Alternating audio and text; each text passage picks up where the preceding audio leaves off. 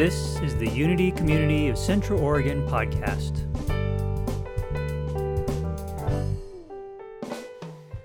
So imagine being in a stadium filled with 6,000 or 7,000 people, every possible skin color currently known. Clothing ranged from really sharp business suits to flowing robes and turbans to boar tusk earrings, wizard hats, blue jeans, and khaki pants. That was the Parliament of World Religions that several of us were able to attend. The crowd and we amassed at the, McCormick Place Convention Center in Chicago, which I didn't know until we got there, is the largest convention center in North America. So the size of the crowd and the size of the facilities meant that most of us beings, most of us earthlings, were not going to even meet one another.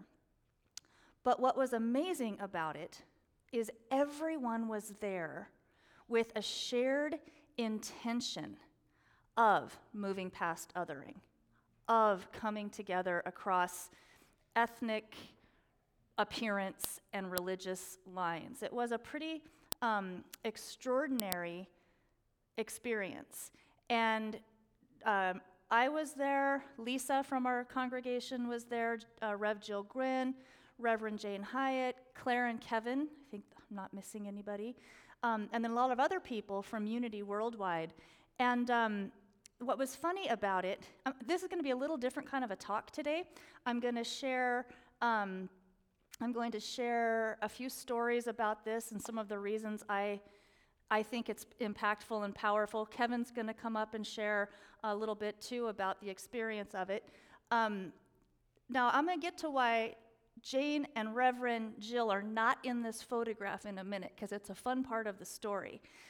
When we got there the first morning, the conference organizers of this huge event had tech challenges, and they were having a really hard time getting people processed through the line, through security, and then to get our name badges. We literally, the line wound up circling the entire circumference of this huge building and snaking all the way back down the sky bridge to the Hyatt Hotel. We stood in line for about 2.5 hours.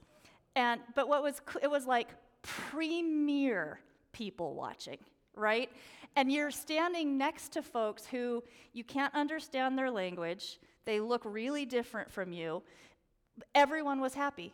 Everyone was cool with it. You could tell that we were all kind of grousing about the long line, but we weren't grousing too bad, because everyone was sort of enjoying, I think, just the ambiance of being there.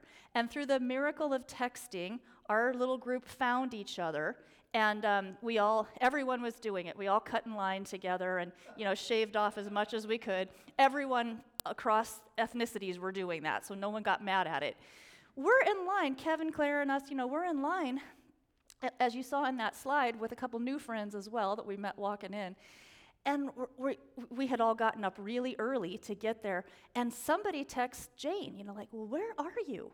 And she said, Jill and I, we were tired. We slept in. We're thinking, good gracious, by this time, even getting through security is miles long. And I noticed at one point, I just loved this. We're moving along slowly, our little group. We're getting closer to getting our name badges and all. And there's this group right next to us of 7 or 8 people. The men were in really kind of almost business suit-looking white robes, very, very sharp. And this photographer comes by. And these 3 older men dressed like this, are all standing there, and the photographer goes to get a picture. And I noticed behind the photographer is one of the women from this group. Now, someone had told me previously they thought they were Zoroastrians because of the little symbols that they had on, their lapel or whatever. Well, I didn't know, but what was so funny is this elderly woman. She's looking from behind the camera, the photographer, at the gentleman, the Zoroastrian gentleman, and she does this.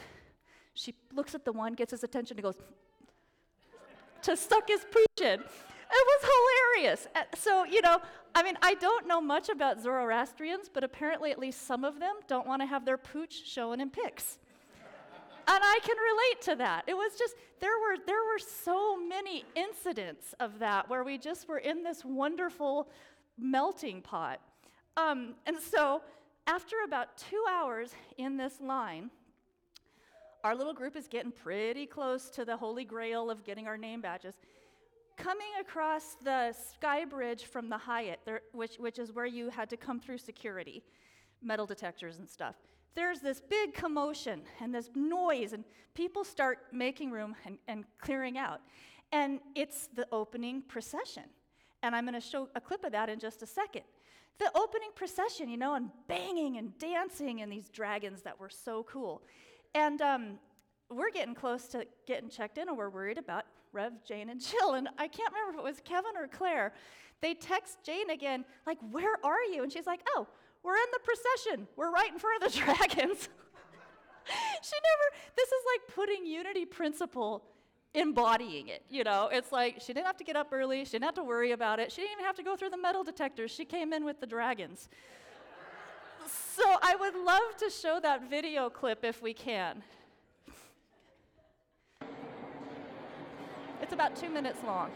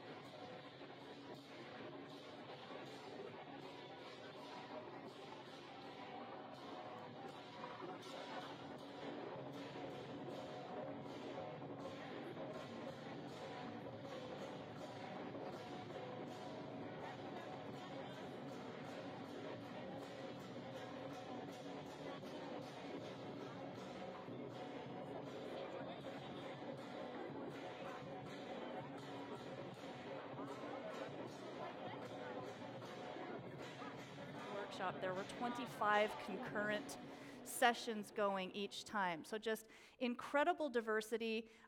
You can sort of figure out what it is that you want to do. And during that time, I bumped into I went to a lot of the Earth track, because that's my thing, but I also intentionally went to some other pieces. I attended a Druid ceremony, intro to Druidism, just some very, very interesting offbeat things for me, just so that I could bump into a whole diversity of wisdom. This experience was extremely hopeful to me, and I'll share some of that. It also was a nice window into my own remnant prejudices and judgments. And I want to share that too, because it was just for me, it was a wonderful I don't even know how to say that. Observational experience, thank you, of self-observation with it. So every day started with a fire lighting ceremony, led mostly by Lakota and Cree elders. And that's right up my alley. It was beautiful. It was out overlooking, it was out on the outside terrace right next to Lake Michigan.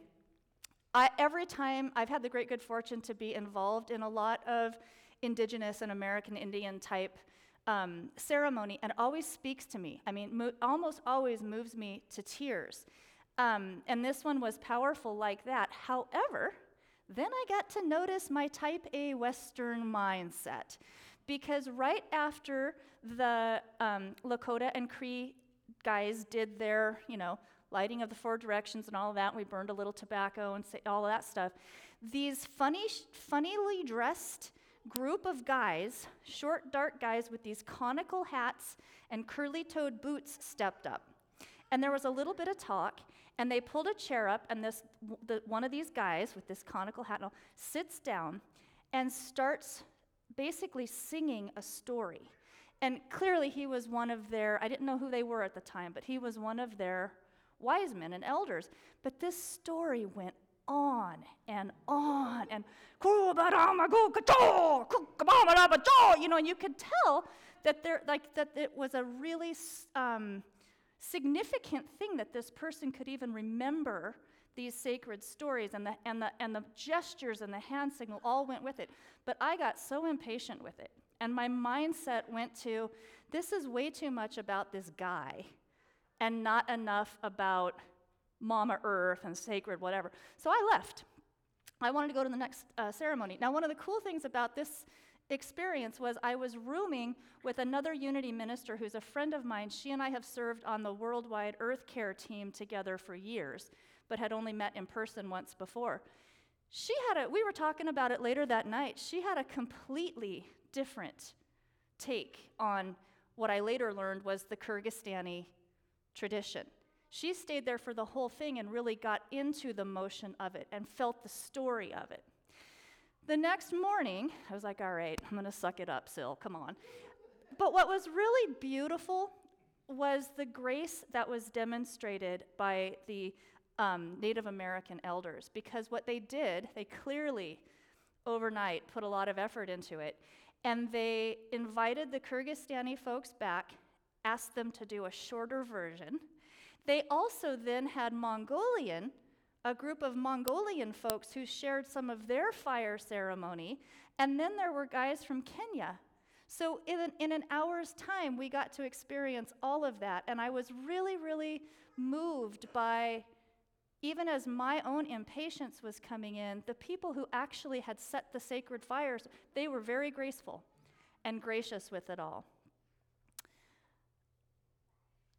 The other thing that was extremely hopeful and profound, and I was surprised, some of the speakers, on the plenary speakers, certainly, there still was a thread that to a lot of the speakers, creation meant only humans, kind of to Nate's point.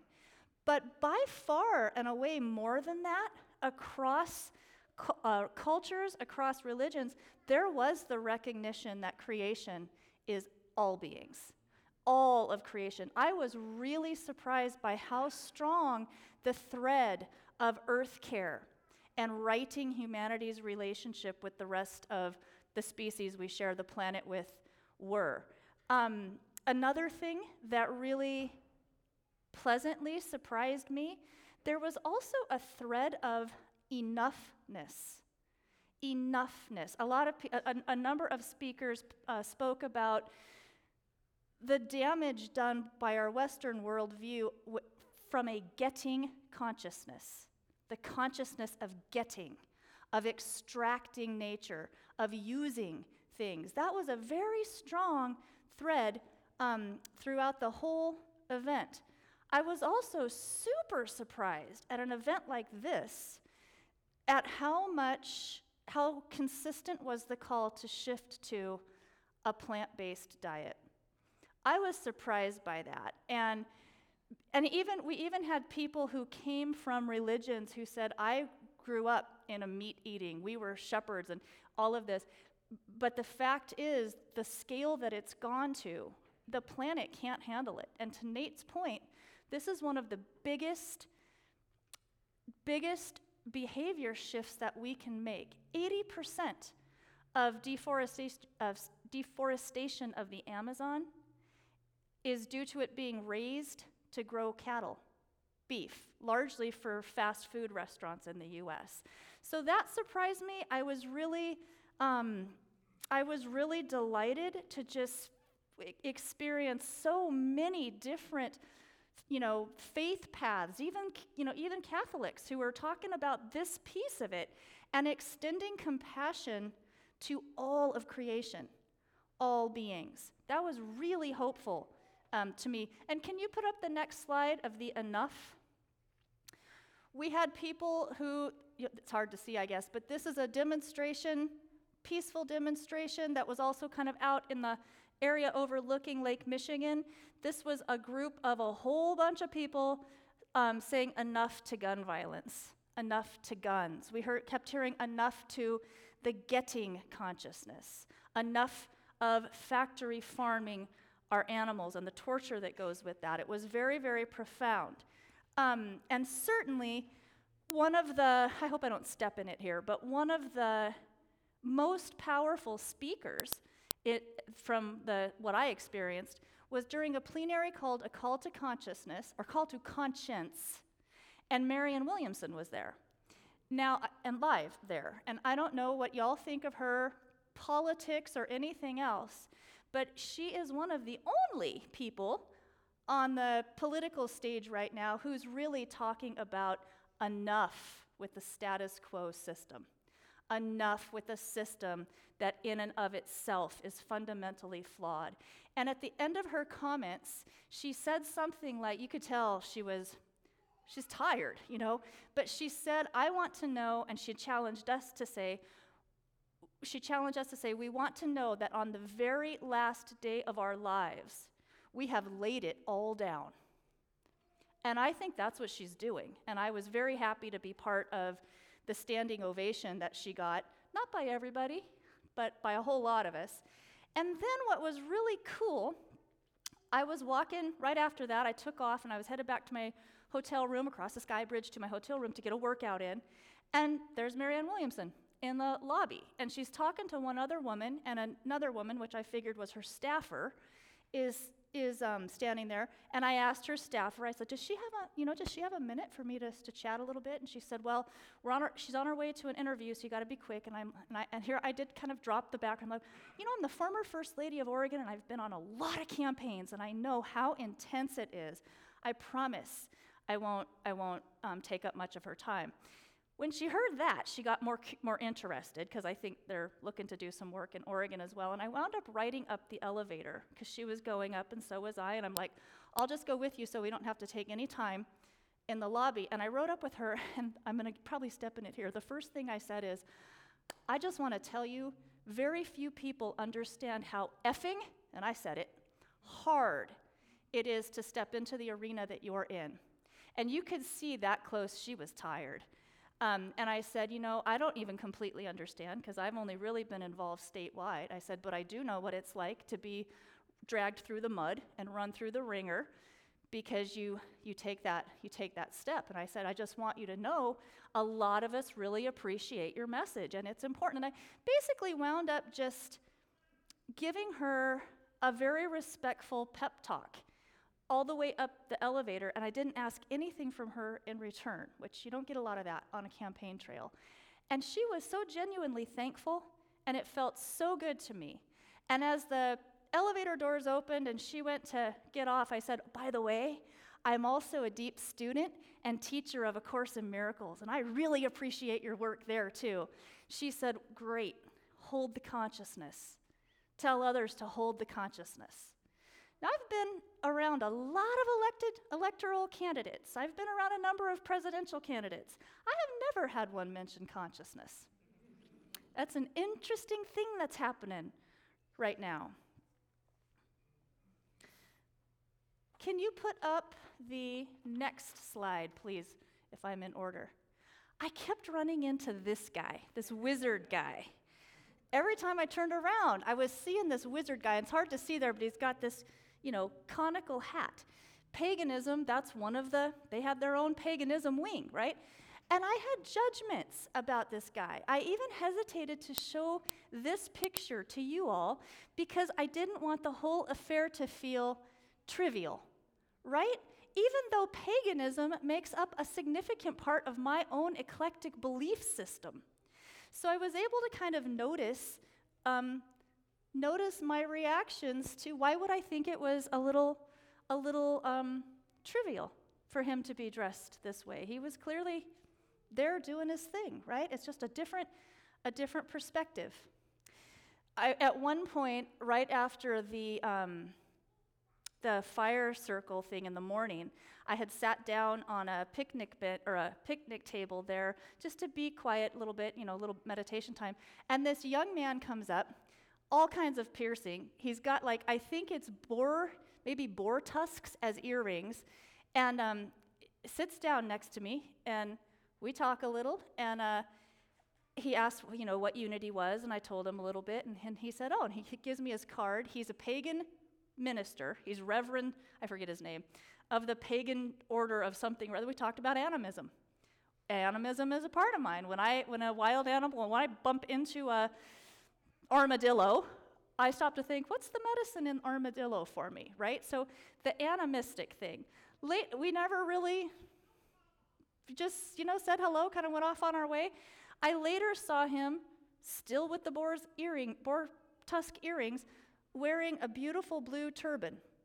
I have no idea what that guy's real story or beliefs are, but we had a commonality right there. It shows that it can happen. That's what it shows to me. Now, this is where in a sec I'm going to have Kevin come up. Can you do the next slide? How many of you are familiar with the langar meal that Sikhs provide? I was not, but every single day, and Kevin's going to tell more about it, every single day the Sikh community provided a langar, all plant-based vegetarian meal, free to whoever wanted to come. Now, the piece of this that was interesting for me, I felt very, very self-conscious there. Because of all of my knee injuries, I cannot sit cross-legged. And it's packed, and everyone was kind of sitting in rows on the ground cross-legged. And I just happened to be placed, and they're moving you through because they're moving thousands of people through these meals. I happened to be placed where there was no way for me to really pull my legs in. And I had never been served by men in turbans. And the men in turbans were going by, and they were having to literally walk around my legs. I even at one point, trying to be very modest and respectful, tried to let them see that I had scars, so that you could, because they didn't care, but I did, though. I noticed it, right? So, Kevin, why don't you come up? You have, and Claire, whoever's going to do it, you have more to say about your langar experience. Love. Number one, mic one.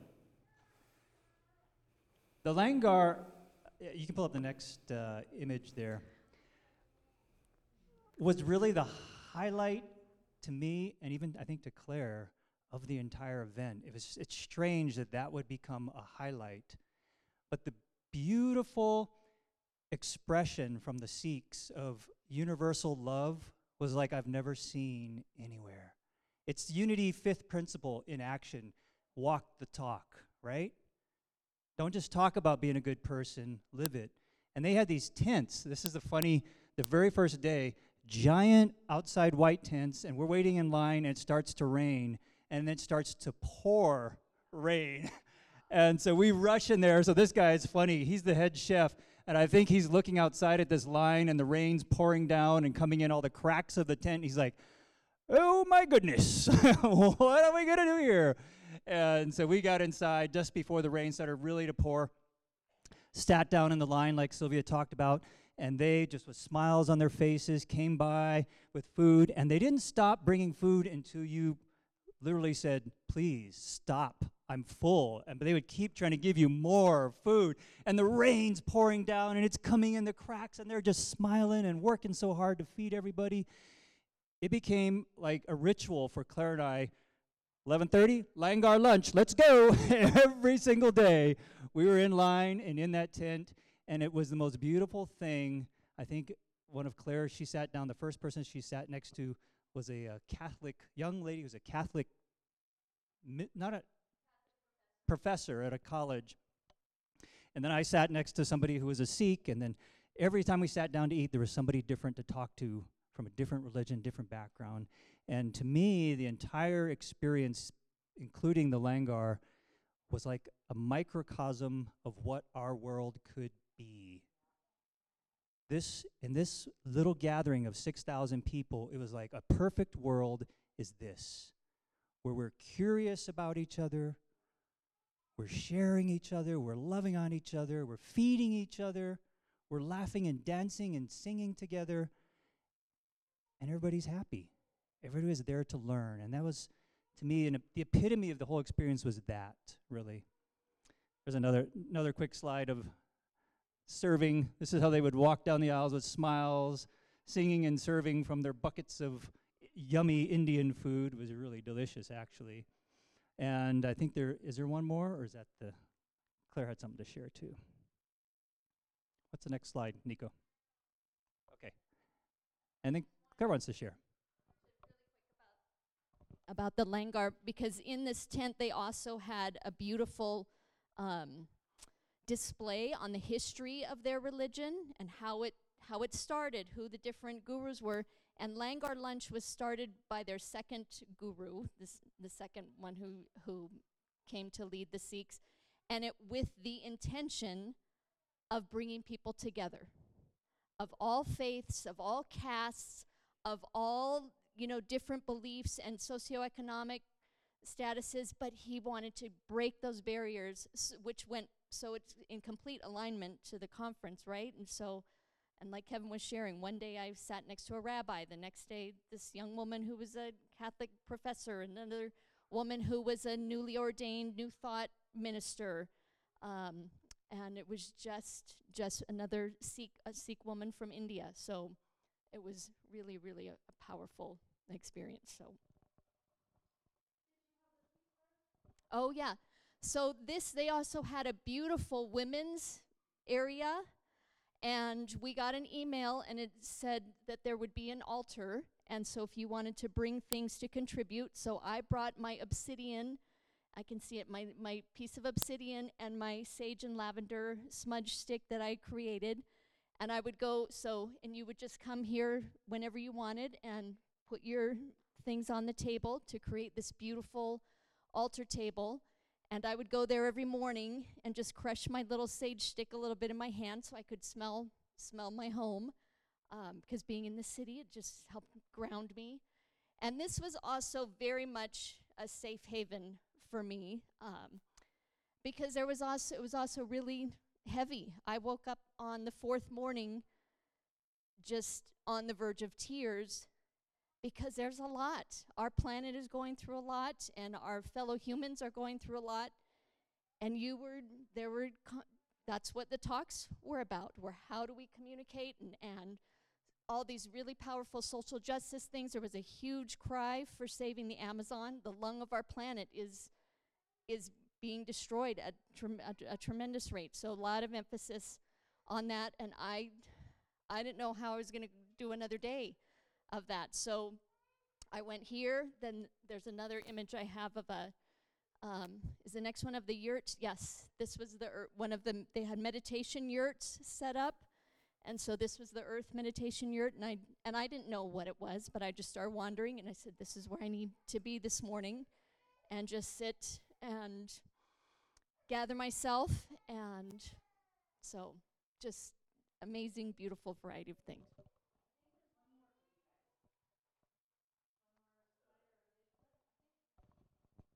Yeah, the last one was one of the presentations. They had a big stage where they did presentations. Let's wait until I can explain that.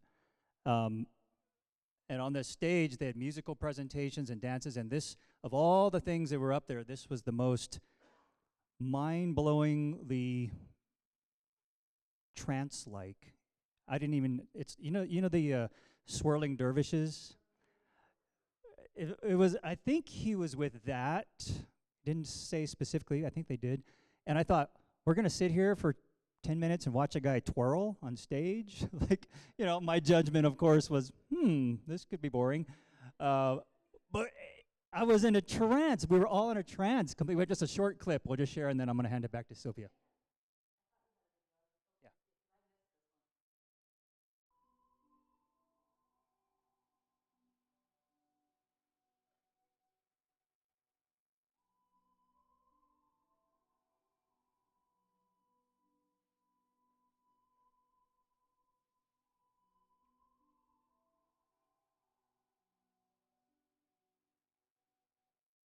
And this guy did this for about 10 minutes, and nobody moved. And then he got an amazing standing ovation at the end. If you were there, you would have been mind blown. Thanks, you guys. It was amazing. And Jane, I don't know if you have anything to add? No, you're good. All right. So the other piece, so I was there because I had been invited to speak on sacred economics, creating an economy that works for all beings, and I was thrilled to do that. And I have, I've talked about that topic for 20 years, but this was the very first time ever presenting to a gathering like that, multi-faith, all of that. I was excited for it. And then it was announced right before my talk that, to Claire's point about the Amazon, that elders, indigenous elders in the Amazon had called an emergency address to the parliament because of what was happening. And I'm like, I was trying so hard to stay supportive of the Amazonian guys, but you're first taught in college that economics is the dismal science. So now not only have we got 25 concurrent sessions going while my workshop's going, but we've got Amazonian elders, or the dismal science. So I had about 22 people show. All of my local friends showed, which was super sweet. I wasn't sitting there with my presentation all to myself. But it was a really super good discussion, and even with some of the people afterwards who I hadn't met before, and we talked about how our current economic system could only have been created through a consciousness of separation.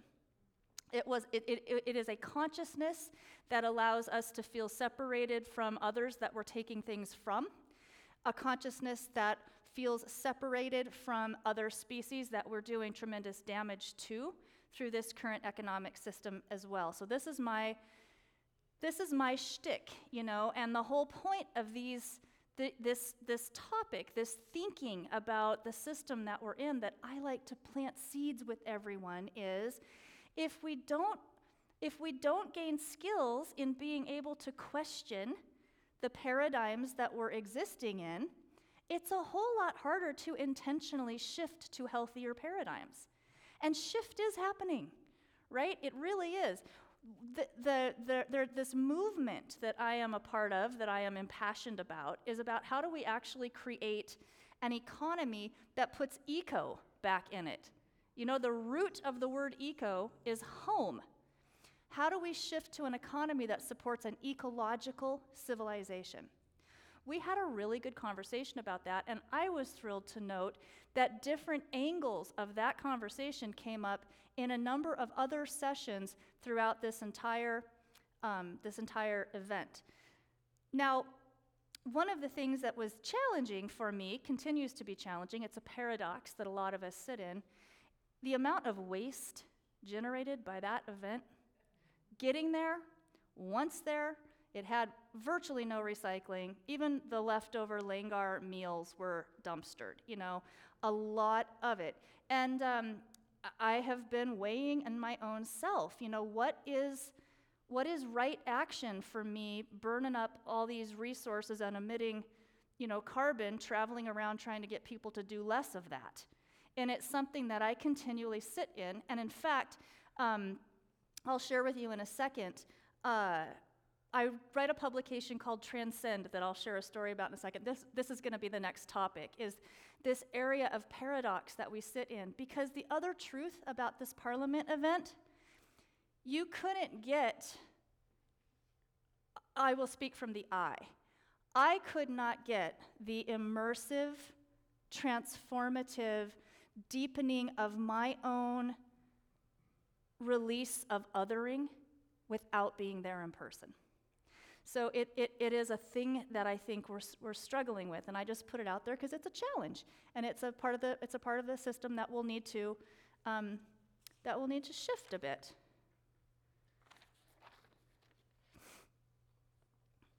So, can you put the next slide, please? That is the first QR code I have ever made. That will take you to my Transcend newsletter.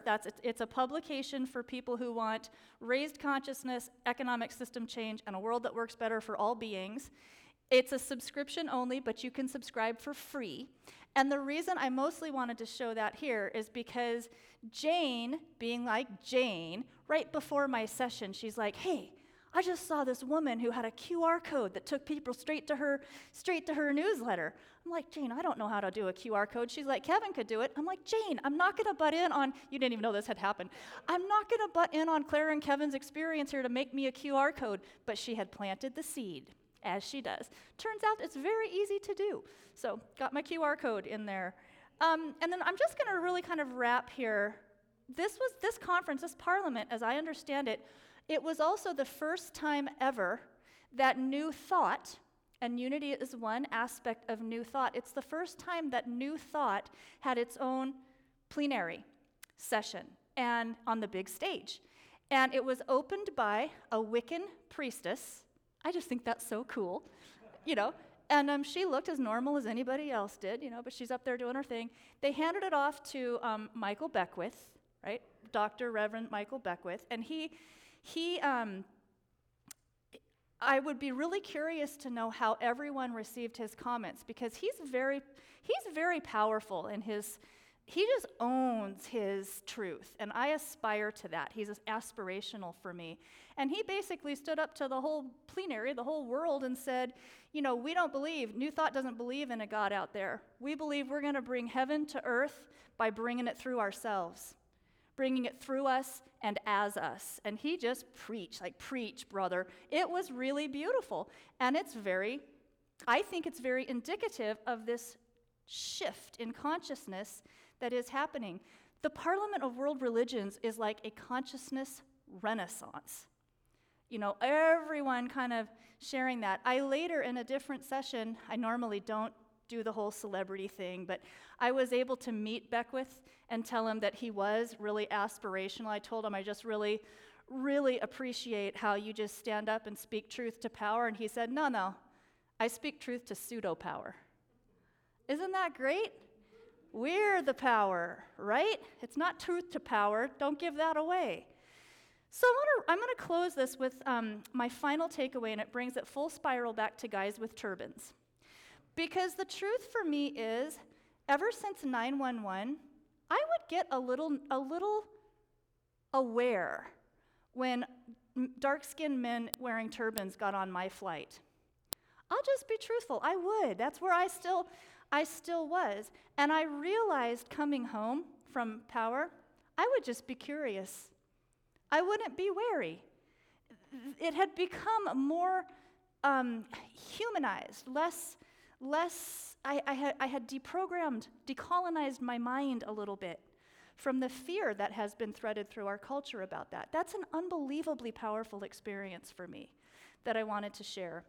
And the final thing I'll just leave you with, Parliament of World Religions. It's called P, Parliament, O, of World Religions, power. It's perfect for the topic and for this concept. And you can get a sense there that this movement for good, this powerful movement for good, is so much bigger than we realize, so much bigger. Even for me to step out of my world, of professional world working in this, to bring that old career and world into this new, brand new thing, it's like, wow, there is more going on here than I ever realized, and you can feel that power. I think that's what Kevin is speaking to. You can tangibly feel it there. And I just invite I just want to share that because I think the more that we can hold knowledge that even as we are hospicing an old worldview, we are midwifing a new one. And we are not alone in doing that. And knowing that is power. Much love.